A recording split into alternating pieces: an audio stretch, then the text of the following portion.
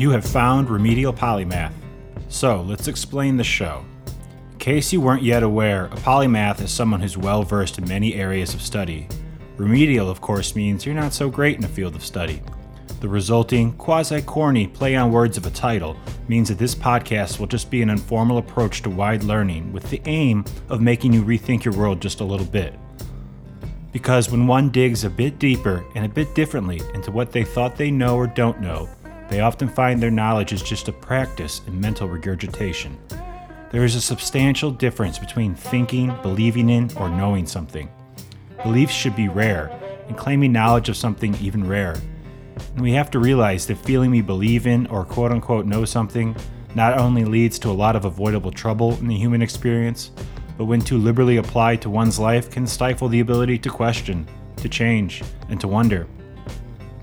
It has often been correctly said that the more you learn, the less you know. At Remedial Polymath, we'd like to add, the less you know, the wiser you are.